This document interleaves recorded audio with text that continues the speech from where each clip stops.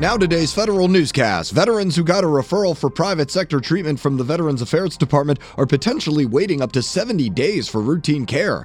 That's if VA medical facilities and third-party administrators took the maximum number of days to schedule a veteran's appointment.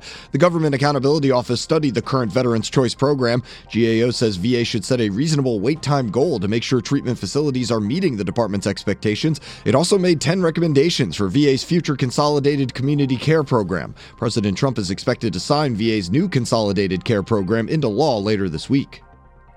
The Veterans Board of Appeals says it's on track to process 81,000 appeals by the end of the fiscal year. It's signed over 53,000 to date. The VA says last year's appropriation of $42 million helped the Board of Appeals hire over 200 decision-writing attorneys, 24 veterans law judges, and others. More staff and the board's effort to streamline processes helped the agency process more claims this year. The president's former nominee to lead the Veterans Affairs Department is now under investigation by the Pentagon's Inspector General. Federal News Radio's Jared Serbu has more. A spokesman for the DoD IG says the office decided a formal investigation into Rear Admiral Ronnie Jackson was warranted after an initial review of the facts, but it's unclear precisely which facts the office is looking into. The IG declined to comment on whether it's a criminal investigation or an administrative one. Jackson is still a member of the White House Medical Office, but is no longer the president's personal physician. Trump withdrew his VA nomination after allegations about his behavior as a leader of that organization. Jared Serbu, Federal News Radio. DoD is expanding its support for military families with special needs. It launches its Exceptions Family Member Program for recourses, options, and consultants. The program puts families in touch with teams to help find them services, benefits, and care. It's available through Military OneSource. A former defense intelligence officer is arrested for attempting to send national defense information to China. The Justice Department says Ron Hansen not only attempted to transmit the information to Chinese government officials, but received at least $800,000 acting as an agent of China. If convicted, he faces life in prison. It may take hundreds of millions of dollars or more to make the Defense Department's facilities cyber secure, according to a new report from the Pentagon's Inspector General. DoD says it still does not have a full inventory of the cyber vulnerabilities in its buildings. The department is also hurting for experts able to fix issues with facilities' control systems. 3/4 of all agencies are struggling to manage cyber risk, and OMB is sending help. A strong majority of federal cyber programs are at risk or at high risk of failure. The Office of Management Budget calls those new findings unacceptable.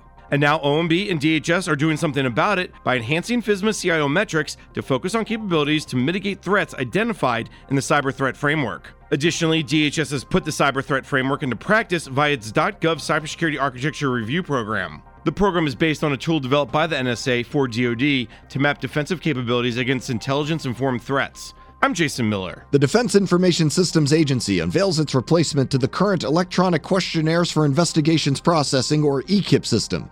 EAP will officially replace the current system sometime by the end of the fiscal year after DISA receives feedback from 1,000 Army users who are testing it. DISA redesigned the online standard forms for users to apply for a security clearance. EAP splits up the entire application process into 10 sections. Users can now jump back and forth between them more easily. The Merit Systems Protection Board updates its operating guide for when the agency lacks a quorum. The guide now reflects a new law allowing the agency to extend an employee's stay with the Office of Special Counsel when the board lacks a quorum. It also reflects a change that lets appellants withdraw a petition for review in situations when the board lacks a quorum. President Trump announced 2 nominations to sit on the MSPB, but neither nomination has been through the Senate confirmation process yet. The Patent and Trademark Office circles June 19th on its calendar. Tom Temin tells us why in today's management report. On that Tuesday, USPTO will issue the nation's 10 millionth patent. Officials marked this milestone with an online retrospective detailing the history of the patent system.